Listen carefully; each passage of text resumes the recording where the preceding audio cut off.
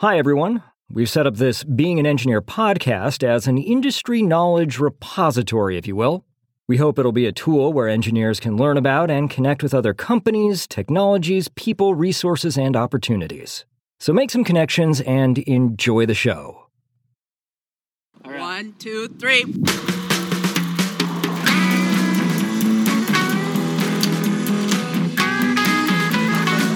Rebelle Rally is an off-road navigation competition. Been training for just about a year. It's been really empowering to meet a bunch of badass women. Can I say badass?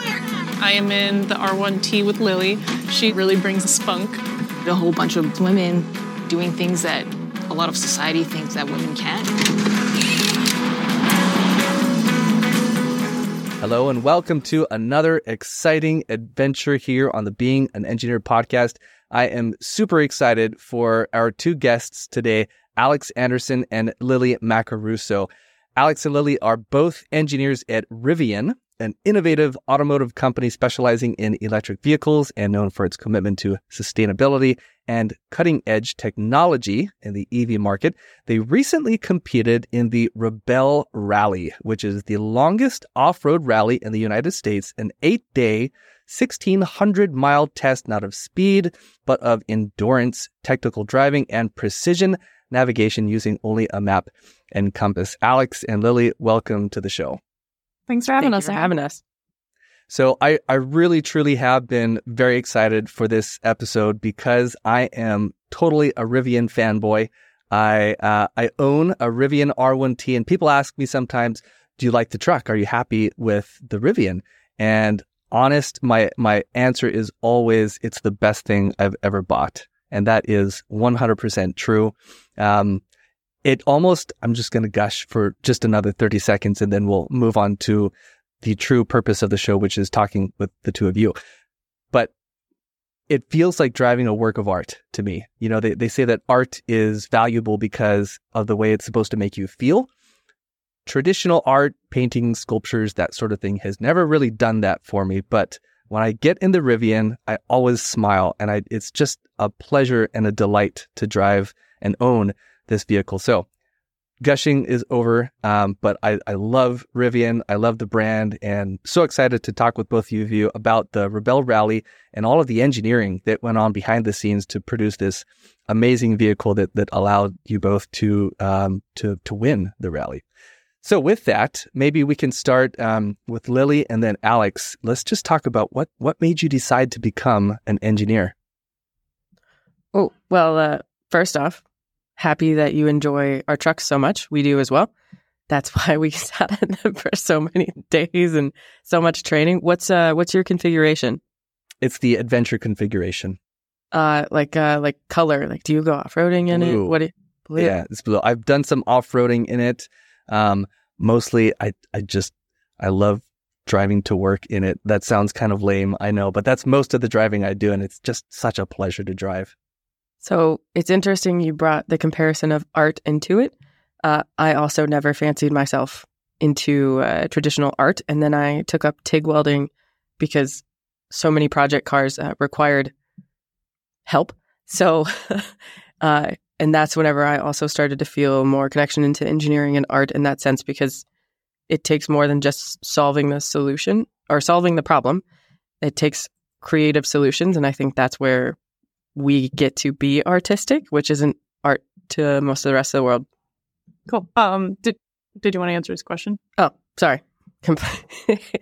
I got into engineering because I first went into medicine, and I wanted to be able to work on cars and pay my way through school. And it turned out that racing and working on cars and engineering was more fun. So I left pre-med 2 weeks before my MCAT's testing, and then went into school for a focus of engineering and high performance racing. My dad gave me a high five, and I think my mom had a heart attack. That's awesome. In the most supportive manner possible. I got into engineering. I think it was a long time coming. I attribute it a lot to how my parents raised me. My dad and I would tinker kind of in the shop a lot, whether it was working on like wood projects or, like Lilly said, welding or such like that. So I just really started to develop the spatial skills young. And then my mom, I think, developed more of the personality skills to be a woman in a male-dominated field like this. So she taught me how to stick up for myself and really just hard work ethic. So from there, I learned more of the engineering skills from First Robotics, started learning CAD, manufacturing, machining, and really got exposure to other professional engineers. And me and my siblings really are like the first generation of my family to go to college and to graduate. So I didn't really have that exposure to more of like a higher education early on. So being able to be in First Robotics and see like what else is out there was really cool. So from there, I went to the University of Michigan and studied mechanical engineering with a concentration in manufacturing systems, and then learned everything I needed to work for an automotive company like Rivian. Terrific. All right. Thank you. My son does first FLL, First Lego League. Awesome. Right? Yeah. Yeah. So I'll have to tell him that Rivian engineers did First Lego League too. He'll be really excited. Oh, you should. It honestly, anyone that has a kid, I always tell them, get them into First Robotics because it leads to so many learning opportunities, scholarships, grants. I really recommend it. Yeah. They just made it into states, actually. Congratulations, Jones, if you're listening to this. Well, Rivian is a newer company in the automotive space. So for those who aren't familiar with the vehicle, can either one of you talk through a little bit about what it is and why it's unique from other production vehicles out there today? Go ahead, Lily. So what makes us unique is actually our brand and how we interact with it. The same way that you said it felt like a piece of art, and it's all very cold materials. How did that make you feel? What makes us different is the fact that we're brand centered. Anyone can take apart our car. Anyone can learn our systems, figure out. I mean, it would take a lot of reverse engineering, hopefully, because we've hopefully put so much time into it. But it's more so the amount of intention we put behind the brand of it. I mean, there's definitely the engineering side of problem solving and looking into different ways to control power. Like our braking is controlled in our quad motors via power instead of your traditional braking. So coming up with new innovations is definitely awesome. But in the long sight, it could actually be reverse engineered and everyone can figure that out. So what makes us different is the fact that we look at it as our product is in service to other people. What are they actually taking it out for? And how do we go break it as many times as possible and validate it as many times as possible in these crazy scenarios? So that way, whenever you take it off-roading or whenever you take it to the track, you experience a truck or an SUV or a product that you love.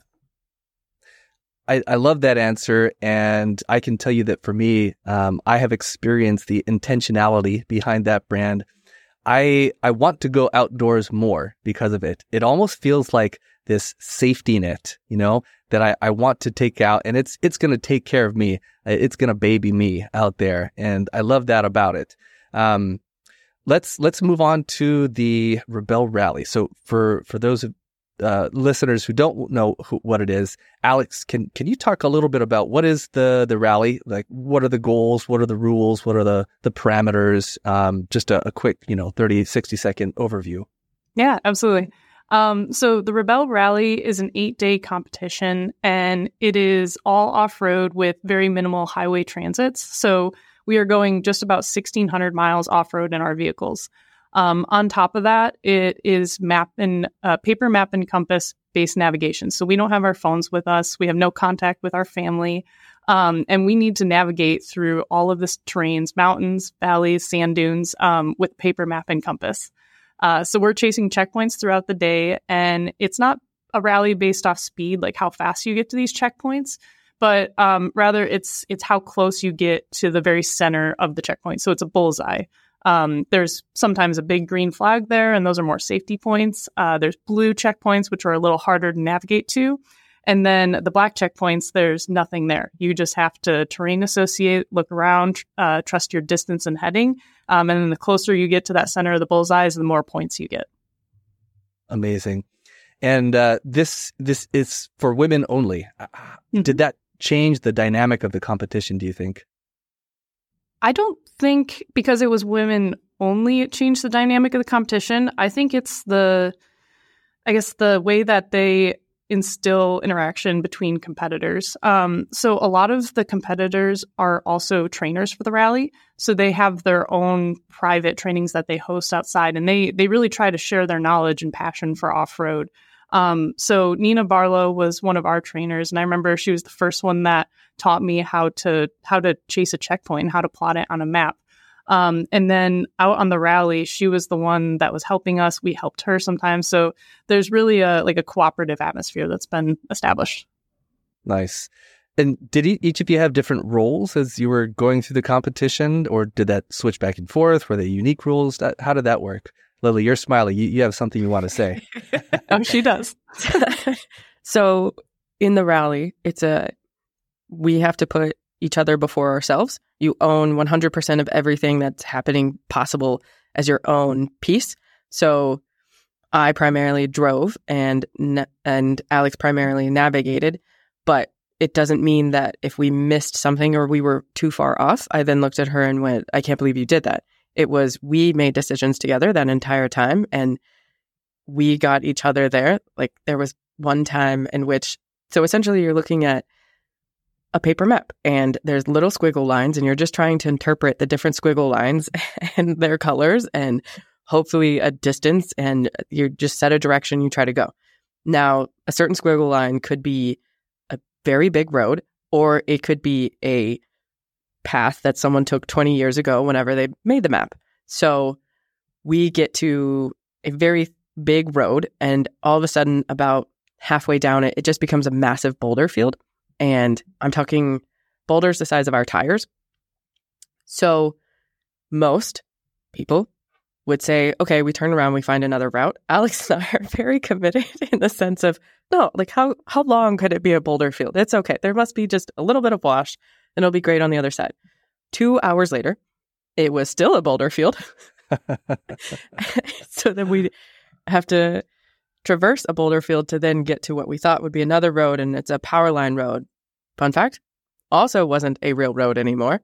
And so it's these scenarios in which she feels bad because she thought it was an actual road. I feel bad because I also didn't turn us around, and we own that moment together. And it's knowing those soft skills, as you had kind of hinted at earlier, of just because I have feedback to give doesn't mean that in this exact moment, it's going to help us in any shape or form. So in those roles, both of us can do either skill. She's a phenomenal driver, but she chooses to navigate. I'm a moderate navigator. It's phenomenal. Don't let her. But I drive the car because we each respect each other in that sense. So purpose roles, but respectfully can do both. And we very intentionally trained up that way. So we competed last year, and last year we did the majority of our training alongside some of our other competitors. And each and every one of us trained as a driver and a navigator. And that decision to break off, it was natural in our setting, but that wasn't decided until much closer to the competition. So we would be able to relate to each other's roles, have sympathy for each other out on the course. And then if something happens, know how to take over for the other person and vice versa. The best way I could describe it is any engineer who's had to wonderfully work with a studio team. They are very focused on design and aesthetic and how it's going to make someone feel. And an engineer is like, but it doesn't work. So it can be the most beautiful piece of art, but it doesn't function. So imagine constantly trying to be both of those pieces at any given moment. And just imagine getting to work with someone in studio that also fully understood engineering logic. It's pretty great that we both went and did both sides because it just made the conversation much better, easier, and more solution-driven. Yeah, that makes a lot of sense. Alex, you had talked a little bit about the training. Tell us a little bit more about that. What was the training like? I imagine that Rivian didn't just let you stop being engineers for a while so you could devote yourselves full time to training. How did you find time? How much time were you able to spend? How did you manage that? Training, work, life balance, all of that. Yeah, managing work-life balance. I don't know if we did that. We did not. Okay. No. So training for the rally and then obviously competing in the rally, it's a full-time job in itself. And then on top of that, I work on the body exteriors team and Lilly is on the special projects team.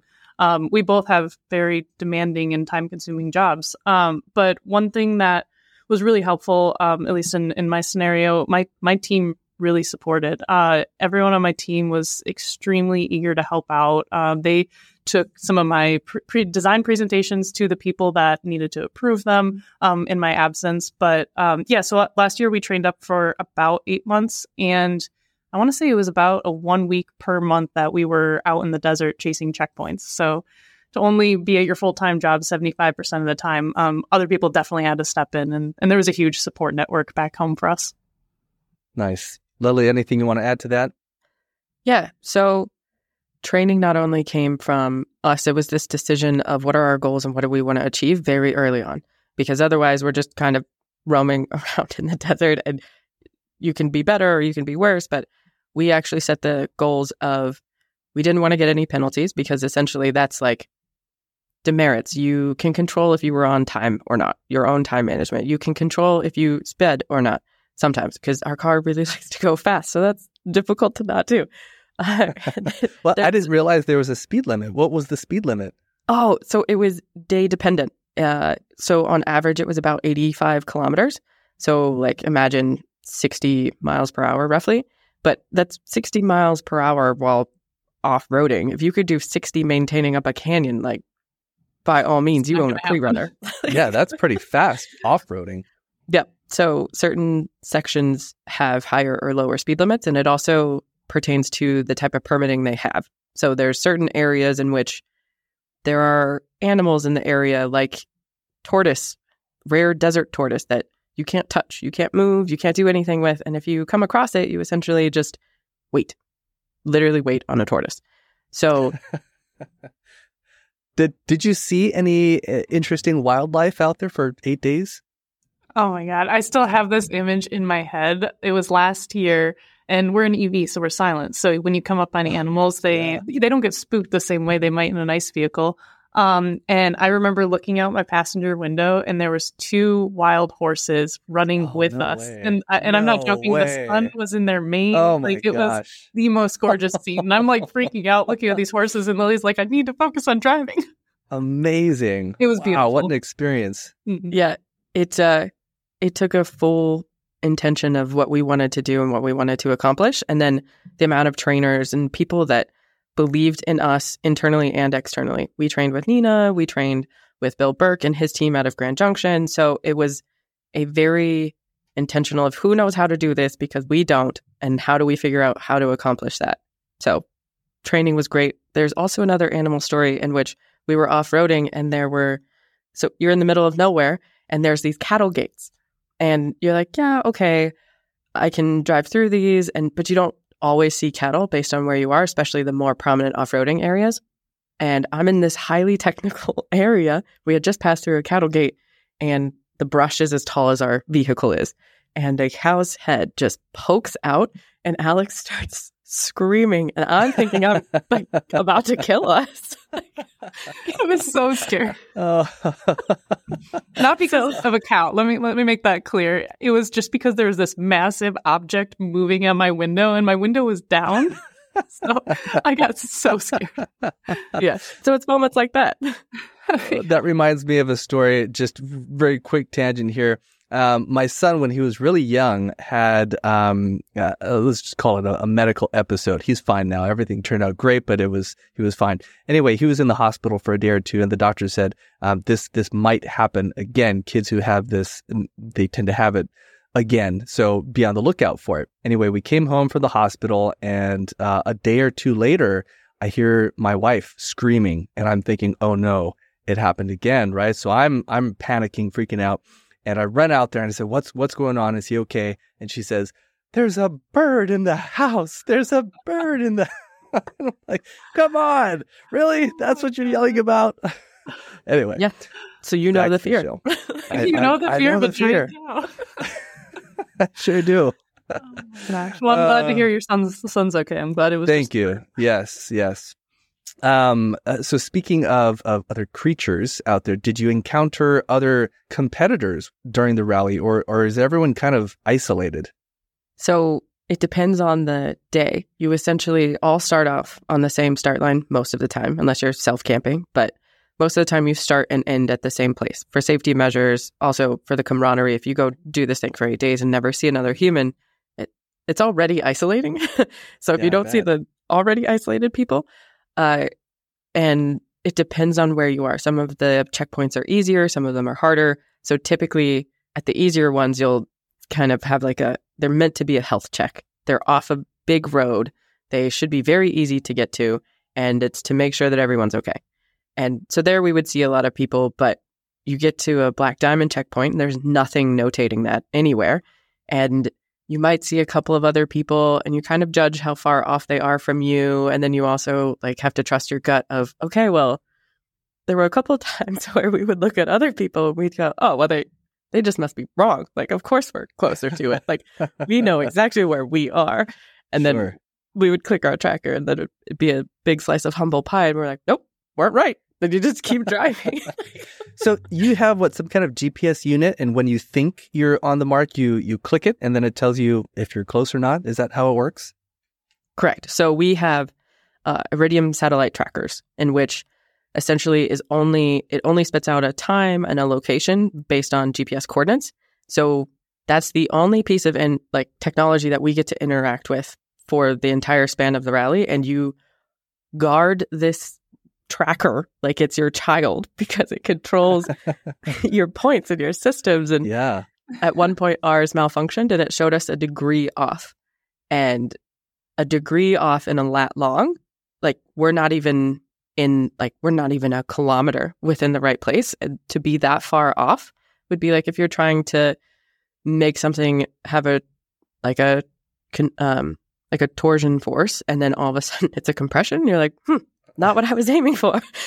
It doesn't calculate. Yeah, and to add to that, that is the most stressful 20 seconds of our life when we click the tracker and then we're waiting for the coordinates back, and that's when you know whether or not you wide missed, which means you get a penalty, or if you're within that bullseye essentially. So when, like Lily said, when our tracker malfunctioned and we wrote that down, we freaked out for a good 20 minutes. We're like, where are we? We don't know where we are. And then we did a sanity check. We looked around. We're like, no, this topography makes sense. We're on top of a mound. There's a mound at 90 degrees. There's another mound at 110. And we trusted our gut. And when we clicked again, it was right. So a lot of it, it was just taking in as much information as we could. But it did turn out we were right then. But many other times we've been one mountain range off. So. Oh, she makes that sound like a very calm story. She hiked a mountain 3 times and then called into our dispatch and went, this isn't okay. And they went, yeah, but on our end, it shows you in the right place. And we were like, cool. For us, it didn't. So how did your relationship with the vehicle change over the course of those 8 days? It definitely is a relationship. That's a good word to describe it. Our truck even has a name each year. Last year it was Linda. This year it was Timmy. So terrific. Mine is Eleanor. Oh, well, that's such a good name. It's classy, right? It's very legal. For exactly. Rivian, that's very her. That's really good. So for us, I would say the relationship escalates in the sense of we've been out in trucks and SUVs and our product a lot and have a lot of seat time validating these vehicles. And anything can still happen. I mean, you could have the one car that has the percentage of never happening or the near zero possibility, and it could still happen. I mean, nothing is perfect. And to be in our vehicle for that long and have that amount of trust, every night we would still go into the mechanic's pit and walk through our vehicle because it's a health check. It would be crazy if you didn't. And everyone would because we're the new EV on the block, so everyone would come up and be like, what broke? And we were like, nothing. Absolutely nothing. We're just trying to check and make sure. Yeah. Yeah, and it's a really common phrase in the rally to call the vehicle your third teammate, and that couldn't be more accurate. Lily and I have a huge level of respect for each other, but we also have an even huger level of respect for our truck, because if we didn't, it wouldn't have made it through 8 days. If we didn't have mechanical sympathy, if we didn't know how to take specific lines or what to put the vehicle through, it wouldn't have made it. And that's any vehicle out there. So having that mutual level of respect for your vehicle, and like Lily said, doing those checks every single night, not damaging it. It was really important. Well, let me take a very short break here, share with the listeners that our company, Pipeline Design and Engineering, develops new and innovative manufacturing processes for complex products, then implements them into manual fixtures or fully automated machines to dramatically reduce production costs and improve production yields for OEMs. Today, we're speaking with Lilly and Alex at Rivian and talking about the Rebelle Rally, of which they were the winners this year. And this is your second year competing in the rally. Is that right? Yeah, this is our second year. Last year was our rookie year, and we received actually the Rookie of the Year trophy. We got fourth place last year. Which is no small feat. I mean, fourth place, your first year. I think I'm not going to guess, but there are quite a few competitors, right? It's not like there are 4 competitors and you got fourth place. But there are, I don't know, 50, 100, something like that. So on average, there is about 60 teams or so that come and compete. And it's a badge of honor just to finish the rally, let alone be able to place well in it. It's a badge of honor for a manufacturer. It's for us to have the mental rigidity and that much cooperation between all 3 things together. But most people go to just be able to finish, not even place in the rally. So for us to then understand that we made fourth, because, oh, by the way, we don't track our ranking during the rally.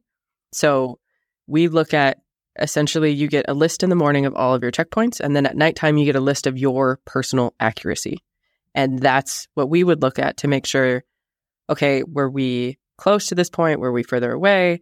How do we make sure we can do better? But it's such an individual run your own rally event that if you're going to go get another checkpoint just because another team is 5 points ahead of you, you'll make yourself crazy. And we're highly competitive people, so we knew that would run us dry.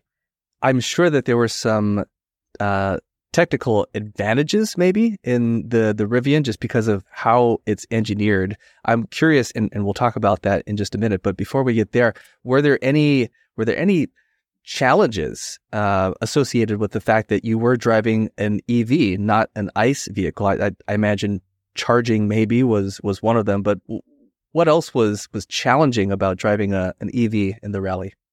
Honestly, I don't think we were at any sort of advantage or disadvantage because we were in an EV. We were one of the smallest classes out there. There was 6 EVs, and then the rest of the 65 vehicles were ICE vehicles. But charging was actually, we only ever received charge when the fuel vehicles received fuel. So most of the time that was at night after you had completed your 30 checkpoints for the day. All of our vehicles would go into this impound, and the fuel vehicles would get filled up, and then our vehicles would charge overnight. And that was all completed on all green hydrogen. So a truck came in with, I think, 800 kilograms of hydrogen, or pounds or kilograms, I could be wrong. And our vehicles charged off of all that. So that was incredible that Renewable Innovations was able to make that happen this year. And then on the longer transit days or the days like dunes where a lot more energy is consumed, the fuel vehicles and the ICE vehicles would receive like a midday splash. So that would be either a couple gallons of fuel or just 20, 30 minutes of charge. The Rivian has some different drive modes, and one of them is off-road, and you can actually adjust the ride height of the vehicle as you're driving. What were some of the terrains that you had to drive over, and did the different drive modes help you in those terrains? So it's a very versatile course. You start, this year it was up above Mammoth. By the way, no one knows the route or the rally until the day of. We only get to know the start even like a month or so ahead of time, and then we know the finish as they announce it as well. Historically, it's been in Glamis, so the amount of terrain difference in that you're looking at mountains, you're looking at sand, you're looking at short highway sections, you're looking at a lot of dirt roads, which we are definitely up for. But to your point, the different drive modes not only made it more capable, it also made it more comfortable. I've off-roaded a decent amount in life, and just to be able to sit that long and not need to be out of the car or move around a lot There's still a bit of that. You can't just sit still forever, but it's definitely makes it where you can offer longer, and it's quieter, so you're not getting more fatigue just based on engine droning noise. It's a lot smoother, and then you have so much more control as a driver. Almost what feels like from going to an ICE vehicle into an EV, you're essentially just flexing your foot just a little bit to be able to control. And once you figure that part out, it's so much better. And then also you have regen, so it's so much more controllable. Yeah. Alex, anything to add there? The only thing I would add there is, like you mentioned, there's so many different types of terrain that we will see in the rally. It's 8 days and almost the entire length of California. We're going over rock crawl, sand, and the Rivian has a mode for each one of those. So the torque it's applying to the wheels, how it handles the suspension differently, it is perfectly tuned for that environment. So we're able to switch that with just a flick of a button. And you can really feel it in the vehicle. If it starts to get kind of hung up on a rock and you just keep constant pedal and apply, you can feel the vehicle think and get out of those situations really well. That's amazing. I love the engineering behind it. What were a couple of the most challenging situations or problems that you encountered and had to overcome? Oh man, which day? Your pick. I think all of the challenges that we had to overcome, we really had faced in training. So it was just relying on our training and knowing what to do when we got into that. I don't think anything was a crazy technical terrain that we couldn't drive or get out of. It was really just the time pressure, the stress, not killing each other out on the course, and knowing how to work out as a team after 8 days of very little sleep and very little showers. But I think we communicate very strongly. Anytime there's an issue, we addressed it head on. And we had such a strong common goal that it wasn't worth dwelling on anything that may have frustrated us. I frustrated her all the time, to be clear. She does all goes the other way too.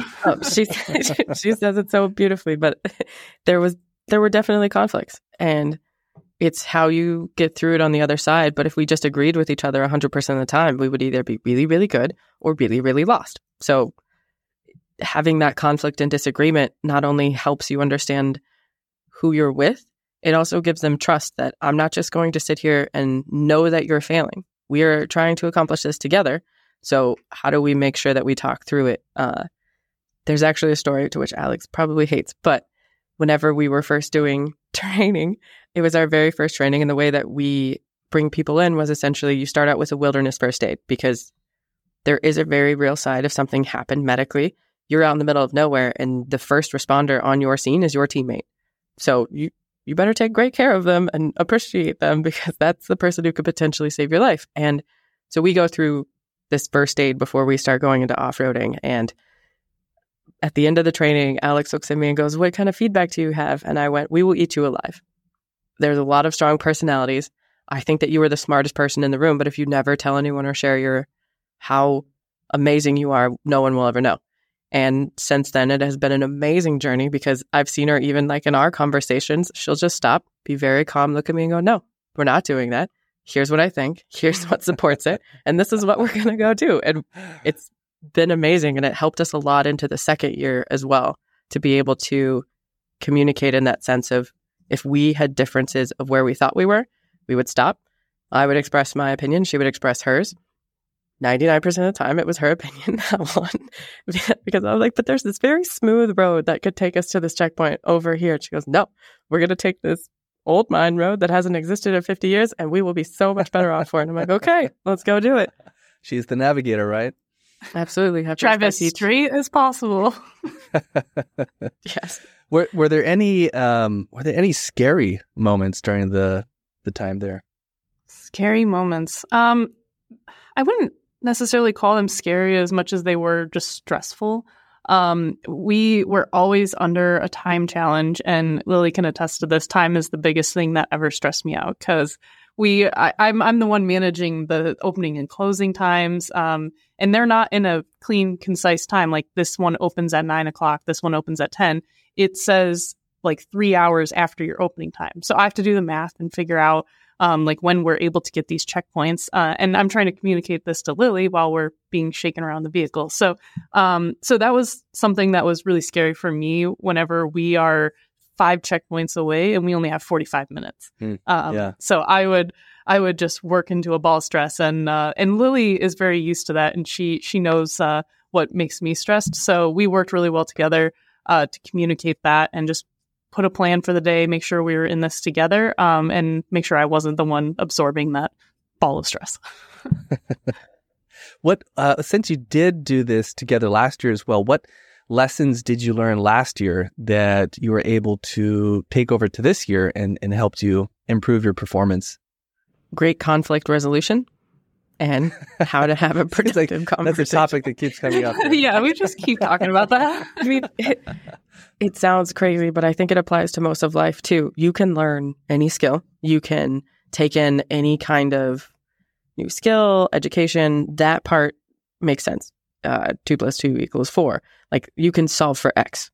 But in order to then communicate that, no one cares if you're right, if you were mean about it.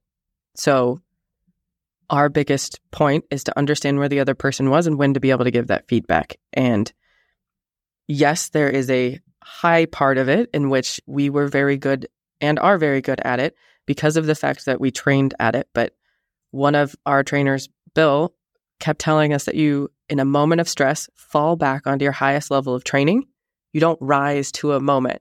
You're in fight or flight. You're not like, let me express this new skill that I've never thought of or used before. No, you go, I don't know how to do this, but like, I'll just try to make the next right decision. And what comes through is that understanding of your history and everything you've already done. So luckily for us, it was a lot working it out together. Yeah, and just one thing to add to that, we really learned the game because the rally, it's not something that you can train for completely. You can't train that on day 7, it's going to feel like after not getting a good night's sleep and being hungry and having to think very highly. So we really learned the game and what was best for us. I was someone that had to eat at 10 a.m. or else I got really hangry at noon. And that was nothing that I had ever experienced in training before. So it's just stuff like that. And there, Lily. That's great. Yeah, Lily knows because she would tell me like, it's time to eat. You're getting hangry. She's got timers set on her watch. Alex, it's 5 till. Yeah, an alarm. Yeah. Oh, she says it like it was a nice conversation. Sometimes it would literally be, hey, are you hungry? I think you might need to eat. No, I'll eat at the next checkpoint. I don't think we're going to make it to the next checkpoint. You need to eat. Eat now. Drink some water. Your brain is physically like shutting down. You have to maintain all like, so that's one of the other hardest pieces is you have to show up to be the best teammate and self-manage as much as possible, which sounds crazy, but just to be able to manage your own health, manage your own, getting your own sleep and eating the whole time, because there's so many other things you could prioritize. But the best way you can show up for your teammate and most of your team in the real world is be a complete human when you show up. Make sure that you are as ready as possible, because most of the time you'll probably show up and realize that no one else is ready and you're more ready than everybody else. But it's that self-auditing and making sure that you can continue on as well as possible. What do eating and sleep look like on the rally? Are you given, does everyone like eat the same things or do you sleep in tents? Tell me about that. Yeah, I think that's the hardest thing on the rally is you are eating dehydrated, like Mountain House meals for 8 days straight. And last year, it was really hard. And you have to think and you have to execute on top of being very low energy and not getting all the nutrients you need. So during the day, we would make our Mountain House meals in the morning, usually with the water that's out there for like hot tea or making coffee. And then those lukewarm meals by midday is what would sustain us. But in the evenings, there is a full-blown setup for the Rebelle rally. There's a huge tent and a professional chef comes in and does cook meals for the competitors. But you are sleeping in tents that you have to set up. There are only 1 or 2 showers available and 65 teams. So that means 120 competitors that are all vying for those 2 showers. So you don't get all the resources that you do when you're staying in home, but you make do with what you have. Imagine a road trip from this, like the length of California. And when you have all of these stops, that feeling of waking up, packing up, then go doing whatever activity you wanted to do. And then that feeling of, okay, well, now we need to have another camp. And then we have to set up essentially our whole living situation again. And in certain base camps, you have more infrastructure than others. Like Alex said, the 2 showers, but is it worth it to wait that long? Like, it doesn't make us more competitive. We have other time. So it's genuinely deciding to shower or have more time to look at our maps. So it's making those compromises and decisions as a team, but it's a lot, very much so. You wake up, you break down a full camp, and then by 5 a.m., you have to go through and plot 40 checkpoints. And you're essentially just looking at, I mean, it goes back to basic math on like an X and Y axis. And then you're trying to make sure that you plot very accurately, because a 0.5 lead could be the width of a football field on a map. So accuracy without being able to actually achieve it. So you're getting as close as possible, but Alex is plotting, let's say, anywhere between 20 to 40 checkpoints. And then there's also a driver's meeting where they give you all the information about course, like this section could kill you. Be very, very careful. All of the things that you really need to know. And then there's also something called enduros. And this is, imagine step-by-step instructions by an artist. So like a map quest if it was hand-drawn by your kid. So each drawing is what that person interpreted whenever they were at that intersection. So it could genuinely be just an intersection and there's a big boulder picture on your right. But you could pass 20 big boulders before getting to that spot. So it's very subjective. You go a distance, and in theory, if your distance matches what they did, you should see the same thing. And all of this is happening before 7 a.m., by the way. We haven't even hit 7 a.m. And then you hunt checkpoints. Yeah, take that in. Like, and you have all the competitors doing this and all of the staff that go out and do course. I mean, they have to be on course before 7 a.m. If we leave at that time, all of course has to be set up before that time. So it takes an immense amount of amazing people that don't do it because it's a job, but because they love the support of it and what is coming next. And it's really cool. That sounds amazing. I don't think I fully appreciated how strenuous the rally is for the competitors and probably for all the support people as well. But those 8 days, it sounds brutal after talking with both of you. It's not just a fun off-roading drive. It's work. It's really hard. I think when people look at the competition, and I hate to say it, but naturally it's a women's competition, a lot of people assume it's easy. It's not. It is the hardest thing I've ever done in my life. And when we really sit down with people and we explain what we've done, they're like, man, I could not have done that. I couldn't have showered for 3 days alone, let alone wake up at 5 a.m. and have to plot checkpoints. But we really are exposed to the elements. We were outside plotting checkpoints in 14-degree weather in Mammoth, California, all the way down to Glamis, where it was 110 degrees. And again, we had to fully function and perform at a very high level. So it's not easy by any means. Well, outside of the rally, I'm curious, what is your favorite thing about Rivian vehicles? Maybe it's a feature, maybe it's some piece of behind-the-scenes engineering that no one ever knows about. What's your favorite thing about whether it's the R1T or the R1S, the truck or the SUV? Oh, man. I'm going to have to say our interiors and our suspension together. And the reason being, we did 8 days in the car this year. We did 8 days in the car last year, and then all the training on top of that. We were really comfortable when we were in the car. Our seats are extremely comfortable. Our HVAC, AC seats and heated seats, all of those little luxuries just made the rally that much more comfortable when you're in an extremely uncomfortable situation. And then the suspension and what the different trains we had to go over, it really focuses on the customer, which was us in that situation, and makes it a very bearable situation. Great. And Lilly? So I'm a bigger fan of the T than the S. I think that both are phenomenal platforms. But since I personally own a yellow T, that's where I land.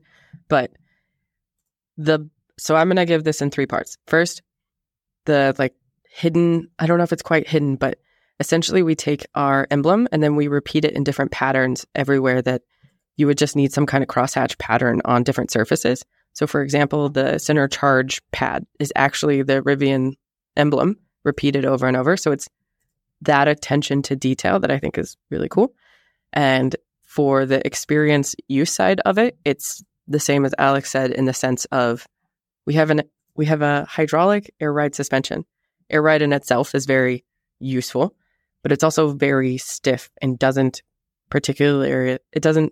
transfer weight nearly as well. So whenever you add the hydraulic system into it, it allows for that handling that you love.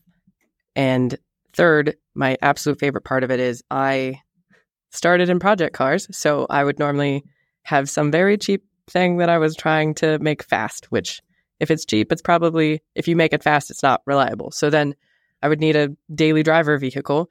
And then if I wanted to off-road, that also, again, if it's cheap, it's not reliable. So for me, this is the first vehicle I've ever owned that could do it and in multiple areas and do it well. We benchmarked off of 2 polar opposite vehicles.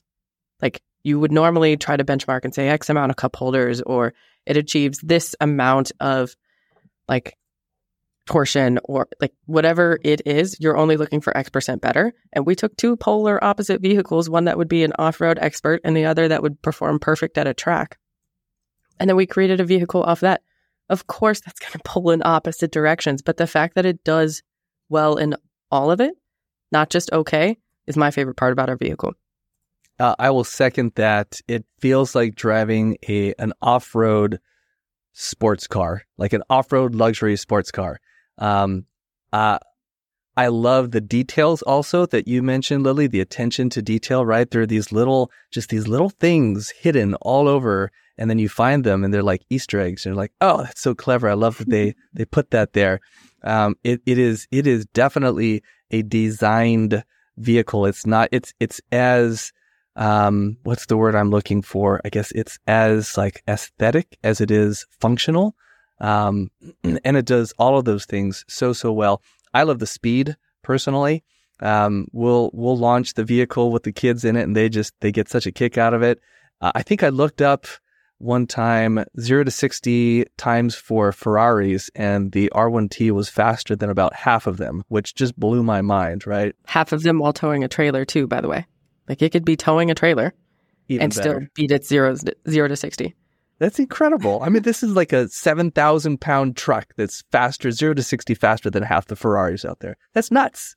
Yeah. How do you prepare another person that's never been in an EV? I'm like, hey, we're about to take off like a jet. Because in an airplane, we're going to take off. We're launching into the sky. That makes sense to most people. But whenever you're like, hey, I'm going to take off quick from this light, by the way, which is more than quick. But and just that feeling that your body starts to get. We were actually on a drive one time, and while I'm on a track, the gentleman I was with and we're walking through the vehicle, he starts to go, what was that? And I'm thinking he's asking me exactly how the suspension hookups and what kind of throttle positioning and what kind of input. So my brain instantly starts to go into that engineering of, well, the vehicle's doing this, this, and this based on this input. And he goes, no, my body. What did I just feel? And then my brain just, I was like, well, I'm not a medical expert. It literally feels like your chest is collapsing and lungs are just pressing into the back of the seat. It's really, really incredible. Yeah, I can't do it with my wife. She does not like that, and I get in trouble. So when my kids are in the car, we have fun, but a lot more safe when the wife is in the car. All right, 1 or 2 more questions, and then we'll wrap things up here. I'd love to hear from each of you about, specifically within the context of your role as an engineer, what is one thing that frustrates you, and conversely, one thing that brings you joy? Oh, man. Do you want to go first, Lily? You want time to think about it, don't you? That's what that face was. Sure. Go for it. You know each other so well. So what frustrates me most is people, because the math will always math. and it will make sense. There's a right and a wrong answer. The part will break or it won't. It withstands the forces or it doesn't. And that part I love. It makes complete sense to me. There is an answer to it and we can solve it. We need to maybe get more creative, but with people, it just doesn't make sense because my brain goes into logic. And I had to learn that there's typically two types of conversation. There's an emotional conversation and a logical one. And I'm normally trying to apply logic to an emotional conversation. And Alex can deeply attest to that one. I can also relate. Yeah. But that's the part that frustrates me the most. Because again, like we can solve any problem. Like we're sending people into space. Like we can figure it out. Yeah. But the people part of it is the hardest part because even whenever you're right, it doesn't matter if it didn't land well or that person didn't understand. So you can make the coolest car, you can design the best parts, but if you can't communicate it and advocate for yourself and your parts, it doesn't matter. And that's the part that frustrates me because the communication side of it is seemingly the most simple, but no one teaches you. And all through school, they're like, here's how you solve these crazy equations and here's how you get a job. But they don't go, hey, you have to be nice to people. Otherwise, they won't like you. Absolutely. Very well said. All right. I thought about my answer. First of all, I completely agree with Lily. There's definitely right brains and left brains in all companies. And when we're trying to apply logic to things and it's an emotional conversation, that's very challenging. But I think the two things that frustrate me and simultaneously bring me joy are all the limitations that you have to fall within when you're designing a part. As any type of design engineer, there's cost, there's mass. Like Lily said earlier, we're interfacing with a studio, which is a lot of like artistic creation when it comes to designing vehicle exteriors or interiors. And then you also have supply chain on top of that to actually be able to execute the designs. So all of those limitations can be extremely frustrating when you are just trying to deliver the absolute best product you can for the customer, or you're just trying to make your ideas become a reality. But at the same time, the reason why those bring me so much joy is those are the reasons that we innovate. We innovate using different materials, different designs, combining different parts in ways that we wouldn't have thought of before because the very first idea, if you just run with that, might not be the best idea. So those definitely both bring me joy and frustration every single day, constantly. But those really are the reasons that we innovate. And I can't speak to any of them, but we do have 4 patents pending in my team currently because of those exact things. We were limited by cost and mass, and we had to think efficiently and redesign things to make it happen. I love all those parameters that you're talking about where you have to balance one thing against another as you're designing some new part or system. And it's like a puzzle, right? Which I think that's what makes engineering so fun is because it's not just this one thing you have to solve. You have to consider all these different things and consolidate them somehow in a way that overall works the best. Engineers, we love solving problems and it's just such a pleasure to be able to do engineering work. Alex, Lily, thank you so much for being on the show today. What a delight it was to speak with both of you, hear about your experience winning the Rebelle Rally this year, and a little bit about some of the engineering behind the Rivian platform. Before we end, is there anything that either one of you would like to say, anything that we should have talked about that we haven't? I think the only thing I would say is thank you for sharing our story. Thank you for seeing the importance of an EV competing in this competition and doing extremely well. And you're providing a platform to amplify women in engineering. So I really do appreciate that. So one of the things that I did miss was the what brings me joy. And it was very intentional to join Rivian for me. It was the sense of the thing that I love to do is killing the planet.